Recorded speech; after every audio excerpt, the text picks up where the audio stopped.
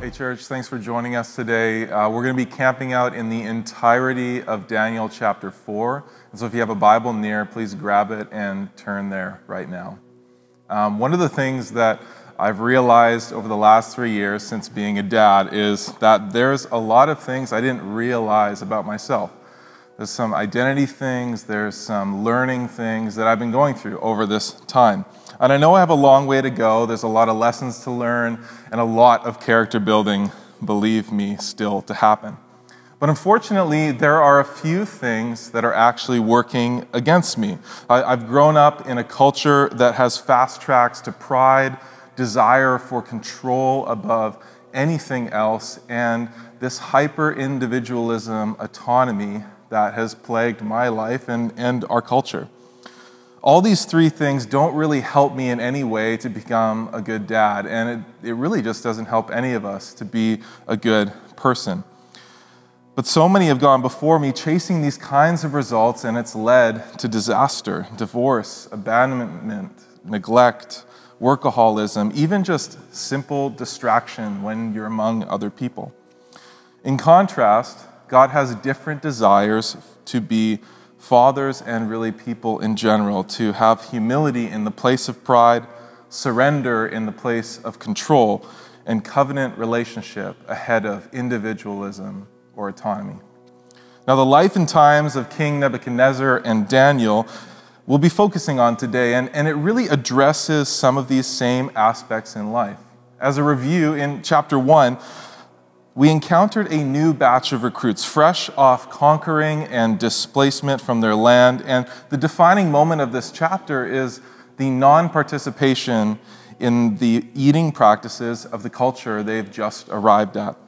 Chapter 2 presses into the life purpose of Daniel, which is most explicitly lived out in his interpreting of dreams and saying the hard things that people may or may not want to hear.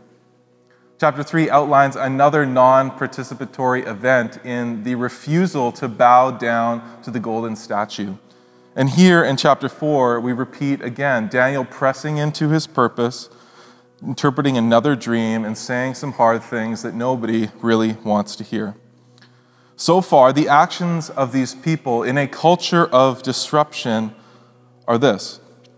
There are lines that the people of God are unwilling to cross, and they're ready to face the consequences. Also, the people of God are filled with vision and purpose for their lives, which is given by God, and they are ready to speak and act out this vision and purpose. And so with all that being said, I'm going to read chapter 4, verses 1 to 3. This is the declaration of King Nebuchadnezzar.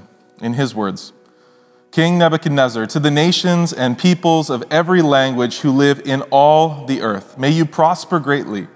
It is my pleasure to tell you about the miraculous signs and wonders that the Most High God has performed for me.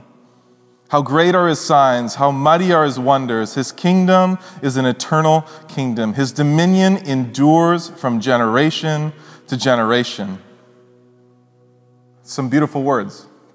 We can tell right away that Nebuchadnezzar is the author of these following words because we can see the shift in the original languages. Because in the first few books, or the first few chapters of this book, there's a language change from Hebrew to Aramaic, the cousin tongue of that's spoken by the Babylonians. And much of this chapter is written from Nebuchadnezzar's perspective. We realize next what he says is that all is well. This comes out of a declaration that he is prospering in his palace. Basically, he's not anxious. His life is in harmony. He's not at war currently. And in many senses, this is as good as it gets for the king. It seems he's in the clear and his guard is down. There's not a worry in his heart. And in the past, leading up to this, he's repented from the wrong that he's done at the furnace. And he's declared some good things about the Most High God, Yahweh. Now, Nebuchadnezzar, he said some nice things about God. He's even done some nice things to the servants of God. But God knows his heart and has an alternative story that he's currently writing in the life of Nebuchadnezzar and Babylon. I'll also add that when God's people are around somebody, God tends to speak to them, specifically this king. It's just fitting that God is in the king's business because God has loyal people to him in and around the throne. Let's keep moving. Chapter 4, verse 5. I had a dream that made me afraid. After Nebuchadnezzar declares his prosperity, here comes the pressure to show if he really means the words he said previously. What is the result? He has a dream, he's afraid, and he runs to the usual suspects instead of the mighty, great, eternal God that he just finished praising. Being under pressure often shows our cards and where our loyalties lie. Now, we all have dreams, and some of us remember all of them. Some of us, if you're like me, remember just about 0 of them. But you do know those ones where you wake up in the middle of the night, you're sweating a little bit, your breath is hard, and you actually thought it was really happening. This is one of those kinds of dreams for Nebuchadnezzar. Often, though, I just kind of shrug them off as a nightmare or my imagination. I don't really want to think about it. I just want to get right back to sleep, or maybe blame it on some bad food that I ate the night before. But Nebuchadnezzar has a very different way of going about the dreams that he has. Maybe one that we should actually take a little bit of note of. One that my wife reminded me of a couple weeks ago when I woke up from a bad dream. Instead of just shrugging it off, she encouraged me to take a moment and wonder about its meaning. Not just to ask the internet or to ask somebody else, but to ask God himself if there was something that he was wishing to teach me or tell me in that dream. Always ask God if there is something to understand in your dreams. Now, that doesn't mean that everything has a significant message. I'm not saying that. But if your father was wishing to talk to you, and there was a possibility that it was his voice that was speaking to you, why not ask him? So I encourage you, through listening prayer, ask your father if there is meaning to some of the dreams that you may remember. Now, since this is dream number 2 in the book, we have a little bit of precedent to know that God does speak to Nebuchadnezzar through dreams. And there is a process that he goes through in order to gain discernment of exactly what it means. And remember, he is afraid, he is alarmed, and he makes a decree out to all of the wise men of Babylon to come and try to give an interpretation of the dream. And he means business. He wants this figured out ASAP because he has ASAP power and that motivator, that pressure that he is afraid. He's genuinely scared of what might happen. So he brings them all in, the magicians, the enchanters, the astrologers, the diviners, the entire host. Now realize this, Nebuchadnezzar, he's not stupid. He didn't get into this place of power by accident. He also isn't the kind of guy that wastes time. He's not going to be the dude who calls in a bunch of half-wits. These are the best and the brightest and the most consistent interpreters in all the kingdom of Babylon. And what that means is they've gotten it right before. This wasn't their first rodeo, and even though they were definitely not calling on the name of Yahweh to give discernment, to interpret the dreams of the king, they were getting answers. Not just this time. One other thing to note is that there are other spiritual beings that people call upon that can give information, have power, and can affect space and time in life. And people all over the world still do this today. This isn't some Old Testament practice time that we don't really realize anymore. It happens around the world a little bit more subversively than others, depending where you are. Now, a few years ago, this reality was brought to my attention when I was invited to attend a meeting, presentation, storytelling of a leader, a faith leader out of West Africa, which is the birthplace of voodoo. Now, listening to this man's stories of his voodoo priest father, the daily interaction with demonic forces, and the fear that blanketed his home and town gave me insight to how spiritual forces present themselves in the world, though they're not talked about in the same way around here. Now, just because there's a foreign concept that's present here doesn't mean we dismiss it. It is unusual, but it doesn't mean that it doesn't actually happen.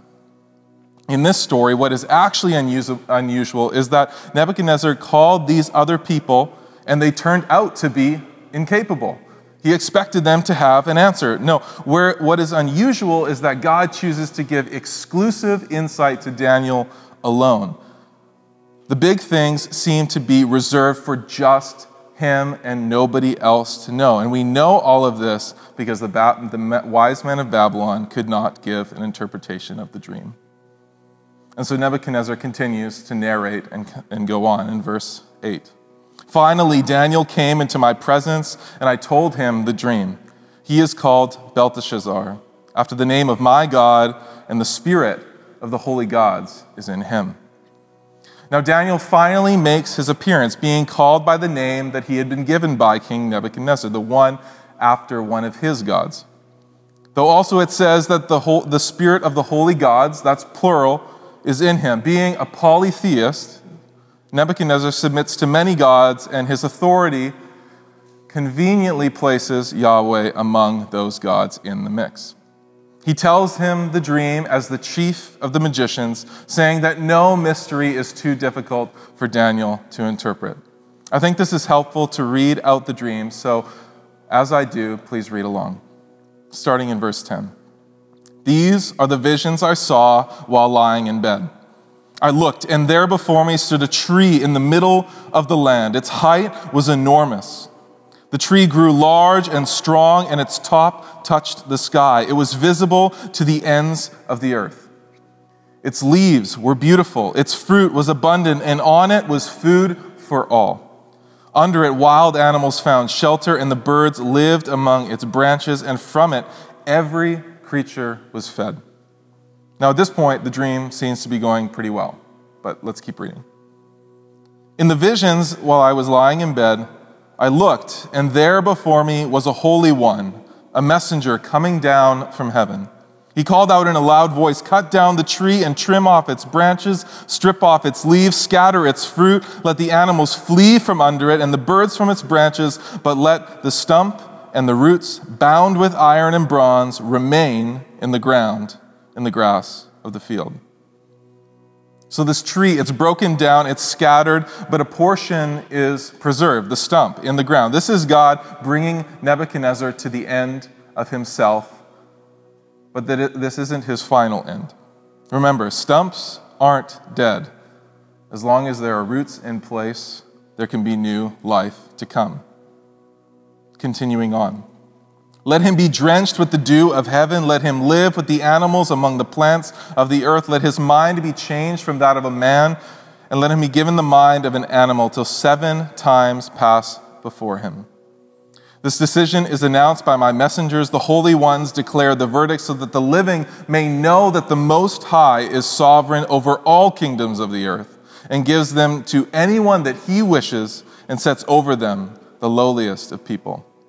This is the dream that I, King Nebuchadnezzar, had. Now, Belteshazzar, tell me what it means, for none of the wise men in my kingdom can interpret it for me, but you can, because the spirit of the holy gods is in you. Now that's a lot of stuff.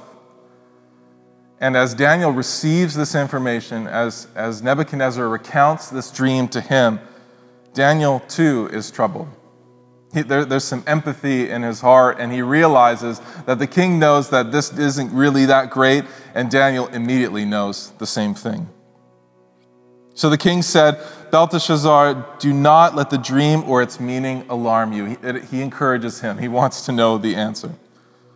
But Daniel answered, "My lord, if only the dream applied to your enemies and its meaning to your adversaries. I wish this applied to somebody else, but it doesn't. The tree you saw, which grew large and strong, with its top touching the sky, visible to the whole earth, with beautiful leaves, abundant fruit, providing food for all, giving shelter. Your Majesty, you are the tree. You have become great. You have become strong. Your greatness has grown until it touches the sky, and your dominion extends to even the distant parts of the earth." So we know here by what Daniel says that Nebuchadnezzar is represented by this tree. His stature has grown as high and as wide as a human can grow.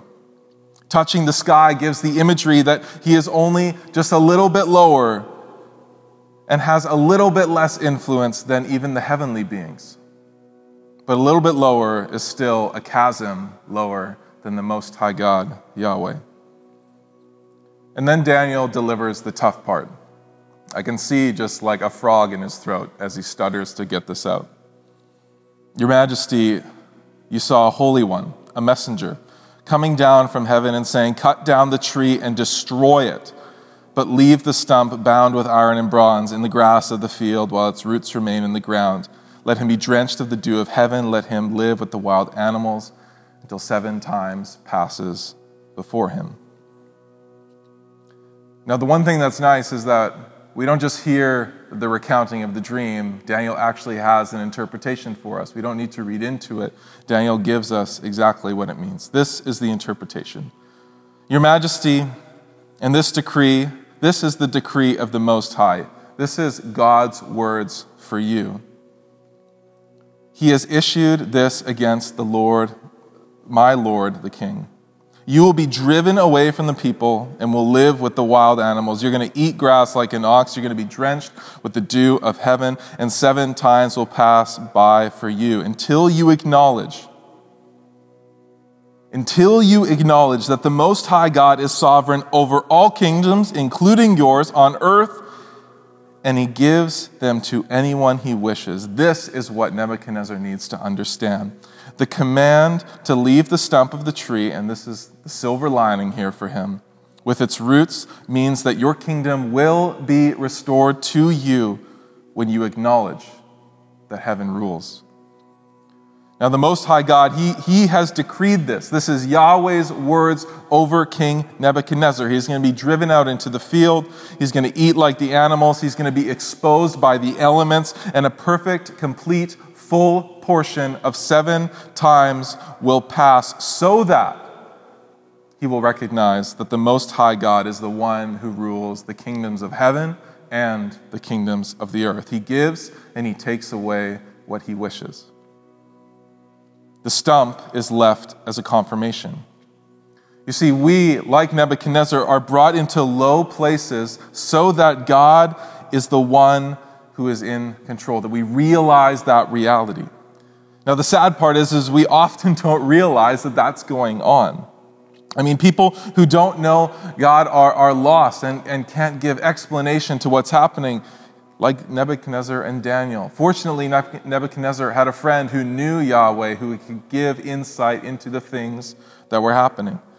But even as believers, we don't often get the point because we look for rational causes and we can follow tracks of events where we can explain things out of God's control. So Daniel, he doesn't leave Nebuchadnezzar here. He doesn't just give him, this is going to happen.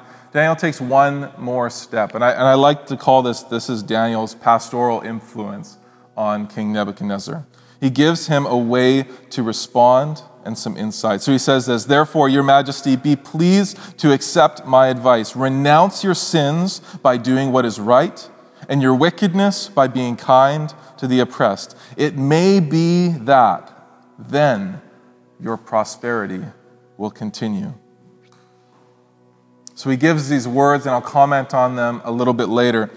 But after 12 months, in a moment of pride, very similar to some of the words that he had said at the beginning of the chapter, God brings this dream into a reality. The pride of Nebuchadnezzar triggers the events of this dream to be fulfilled. He says this, "Is not this the great Babylon that I have built as a royal residence by my mighty power and for the glory of my majesty?"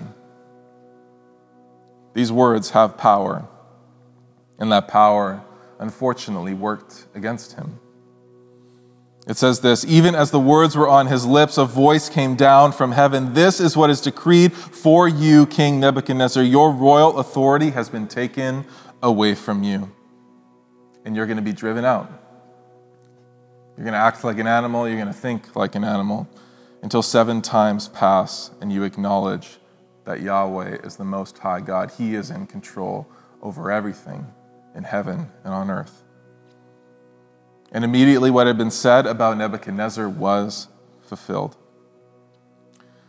Now, at the end of that time, at the end of those 7 portions of time, I, Nebuchadnezzar, raised my eyes before the heavens. I raised my eyes toward heaven. This is a posture of repentance, of submission, and it is spoken out in Psalm 121. I lift my eyes unto the hills. Where does my help come from? My help comes from the Lord, the maker of heaven and earth. And his sanity was restored, and he praised the Most High. He honored and glorified him who lives forever, saying this: his dominion is an eternal dominion. Before he was talking about his own dominion, now he is talking about Yahweh's dominion. His kingdom endures from generation to generation. Before he talked about his own kingdom, and now he recognizes God's kingdom. All the peoples of the earth are regarded as nothing. He does what he pleases with the powers of heaven and the peoples on earth. Before, Nebuchadnezzar did whatever he pleased, and now he recognizes that God himself does whatever he pleases. He is higher than him. No one can hold back his hand or say to him, "What have you done?" Man, it would be great to hear some of our leaders say and speak these beautiful things about our God in our day today. So at that time, moving into verse 36, his sanity is restored.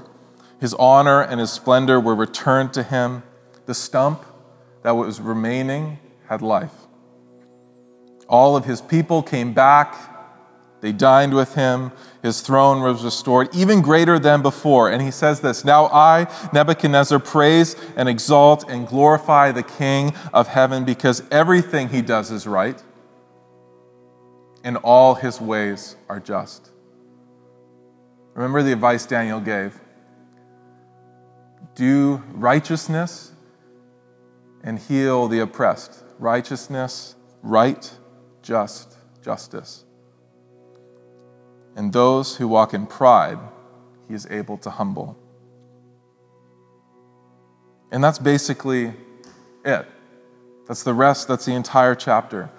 And it finishes with this exhortation that God humbles the proud. So watch your pride. Don't touch it with a 10-foot pole. Now, these words really speak for themselves. And I'm tempted to leave you here to inquire of God and to see what he has to say to you, the direction that he has to give to you. But there's one thing that we have to place at the front of our minds before we go today. And I want to remind you of the direction that Daniel gives the king. So there's 4 things that Daniel says for Nebuchadnezzar to do. And these things are not just for him, but they're also for us. These things speak almost identically to the ways and the words of Jesus himself centuries later. The first one is this: break off your sins. The easy way of saying this is to simply repent, to repent of our pride and our desire to be in complete control, of our autonomy and our desire to be separate from God, to repent of those things. To practice righteousness, to live under God's law and direction in humility and surrender, and your non-participation, my non-participation, is in pride and control. We say no to those things. The third thing he says is break off your wickedness. This is another exhortation, encouragement to repent again. The thoughts that we have, the actions we commit against others, to present those before God and ask for forgiveness. And the fourth thing, to show mercy to the oppressed, to do justice. This is one of the huge things of Jesus' way of living life. To live in covenant relationship, looking outside of ourselves, looking outward to the world around us, not just outside of our family, but within our family. And our non-participation is in our individualism, where we just look into ourselves and the ego that we manufacture for ourselves. And the reality is this: with this repentance and this turn towards the ways, the law, the direction of God, that when we repent of the way that we've been going, it actually changes the course of life. This isn't some mental thought or a checklist or whatever that's just on a board somewhere. This physically, spiritually, mentally impacts our lives. It may not terminate the inevitable, but it may delay it. Repentance affects real time and space and it closes the doors that sin has opened. You see, when we practice ways alternative to God's ways, it opens doors into our lives for more destructive behavior, thoughts, actions to come into us. And this is the main point. It's been the main point for a long time. It's been the main point in the time of Daniel and the time of Jesus and in the time of 2021 and the life we're living today. No matter if we are a pagan king or a family of 5 in Langley, if you've never repented or if you have believed in Jesus for all of your life, the same separation for God exists. Now, if you follow Jesus and have repented and believed the gospel, sin still separates us from the Father. This isn't a perpetual forgiveness, but rather a life of repentance, a life of turning from our unbelief towards belief, a constant bringing ourselves back under the banner of the Lord. Here, it's expressed as right living, practicing mercy, living under God's direction. When we repent of our sins and run from the wickedness to live under the laws of the Father as Jesus does, it fundamentally changes the physical and spiritual realities of our lives. There is then less and less and less that the enemy has a hold on us for. There are less cards he can use against us, and the more and more and more we are prepared and ready to do the will of the Father whom we love. All over the New Testament, it has this exact encouragement. In Acts 3:19, repent then, turn to God so your sins may be wiped out, that times of refreshing may come for the Lord. Repentance and belief bring times of refreshing. Revelation 2:5, consider how far you have fallen. Repent and do the things you did at first. Ephesians 6:12, for our struggle is not against flesh and blood, but against the rulers, against the authorities, against the powers of this dark world, and against the spiritual forces of evil in the heavenly realms. Repentance, forgiveness, and belief does battle in the areas that we cannot see. Therefore, let us put on the full armor of God. You see, God is up to things and he's looking for partners, friends, co-laborers. He is sovereign and therefore we need to get in on what he's up to. Daniel is in the thick of it and so can we. At the end of the day, Nebuchadnezzar, all he needed to do was trust God. And Daniel, he couldn't do that for him.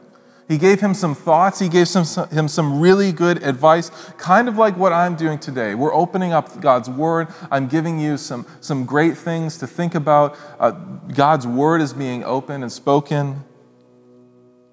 But it was Nebuchadnezzar that had to decide and to ultimately change the way he lived his life. And at the end of the day, at the end of my life, there's going to be 2 chairs, one for me, one for God, and I'm going to be held responsible for my own life and everything in it. There's going to be no pastors, no parents, no mentors, just me and God, the 2 of us. So I need to repent of my sin today, believe in the name of Jesus today, and do what he did every single day of my life. And in doing so, bring the flourishing and life to my family and the world around me. And I invite you to do the same. Let's pray. God, I'm thankful for the time we got to spend together today, for your word, for the life of Daniel and King Nebuchadnezzar to be put on display for us. That you've preserved this story to impact our lives today. We believe you are living and active, and you desire for us to return to you in every moment of every day. God, I repent of the things that I've done to separate myself from you, to cause division in my relationships with people and with your creation. Please show me the areas where I can change and be transformed by your Holy Spirit so that I may live the life and the direction you've called me to live. If there are things, God, that I'm participating in that I need to say no to, show those things to me today. Give me the courage to step away from them. God, you are mighty and in control of all things. You give and you take away, both in my life, in the lives of our nation, and in our world. you are number one. Help us to have that at the forefront of our minds each day. In Jesus' name, amen. Thanks for listening. I encourage you to press into the one true God, to repent and believe, to take on the whole armor of God as you go out into your life today and the days ahead, to rely on His strength instead of your own. I encourage you to check the questions on the screen right after this, just for some further discussion. As you speak these things out, as you process them, they become cemented more and more into your heart. So please check those out. And grace and peace to you.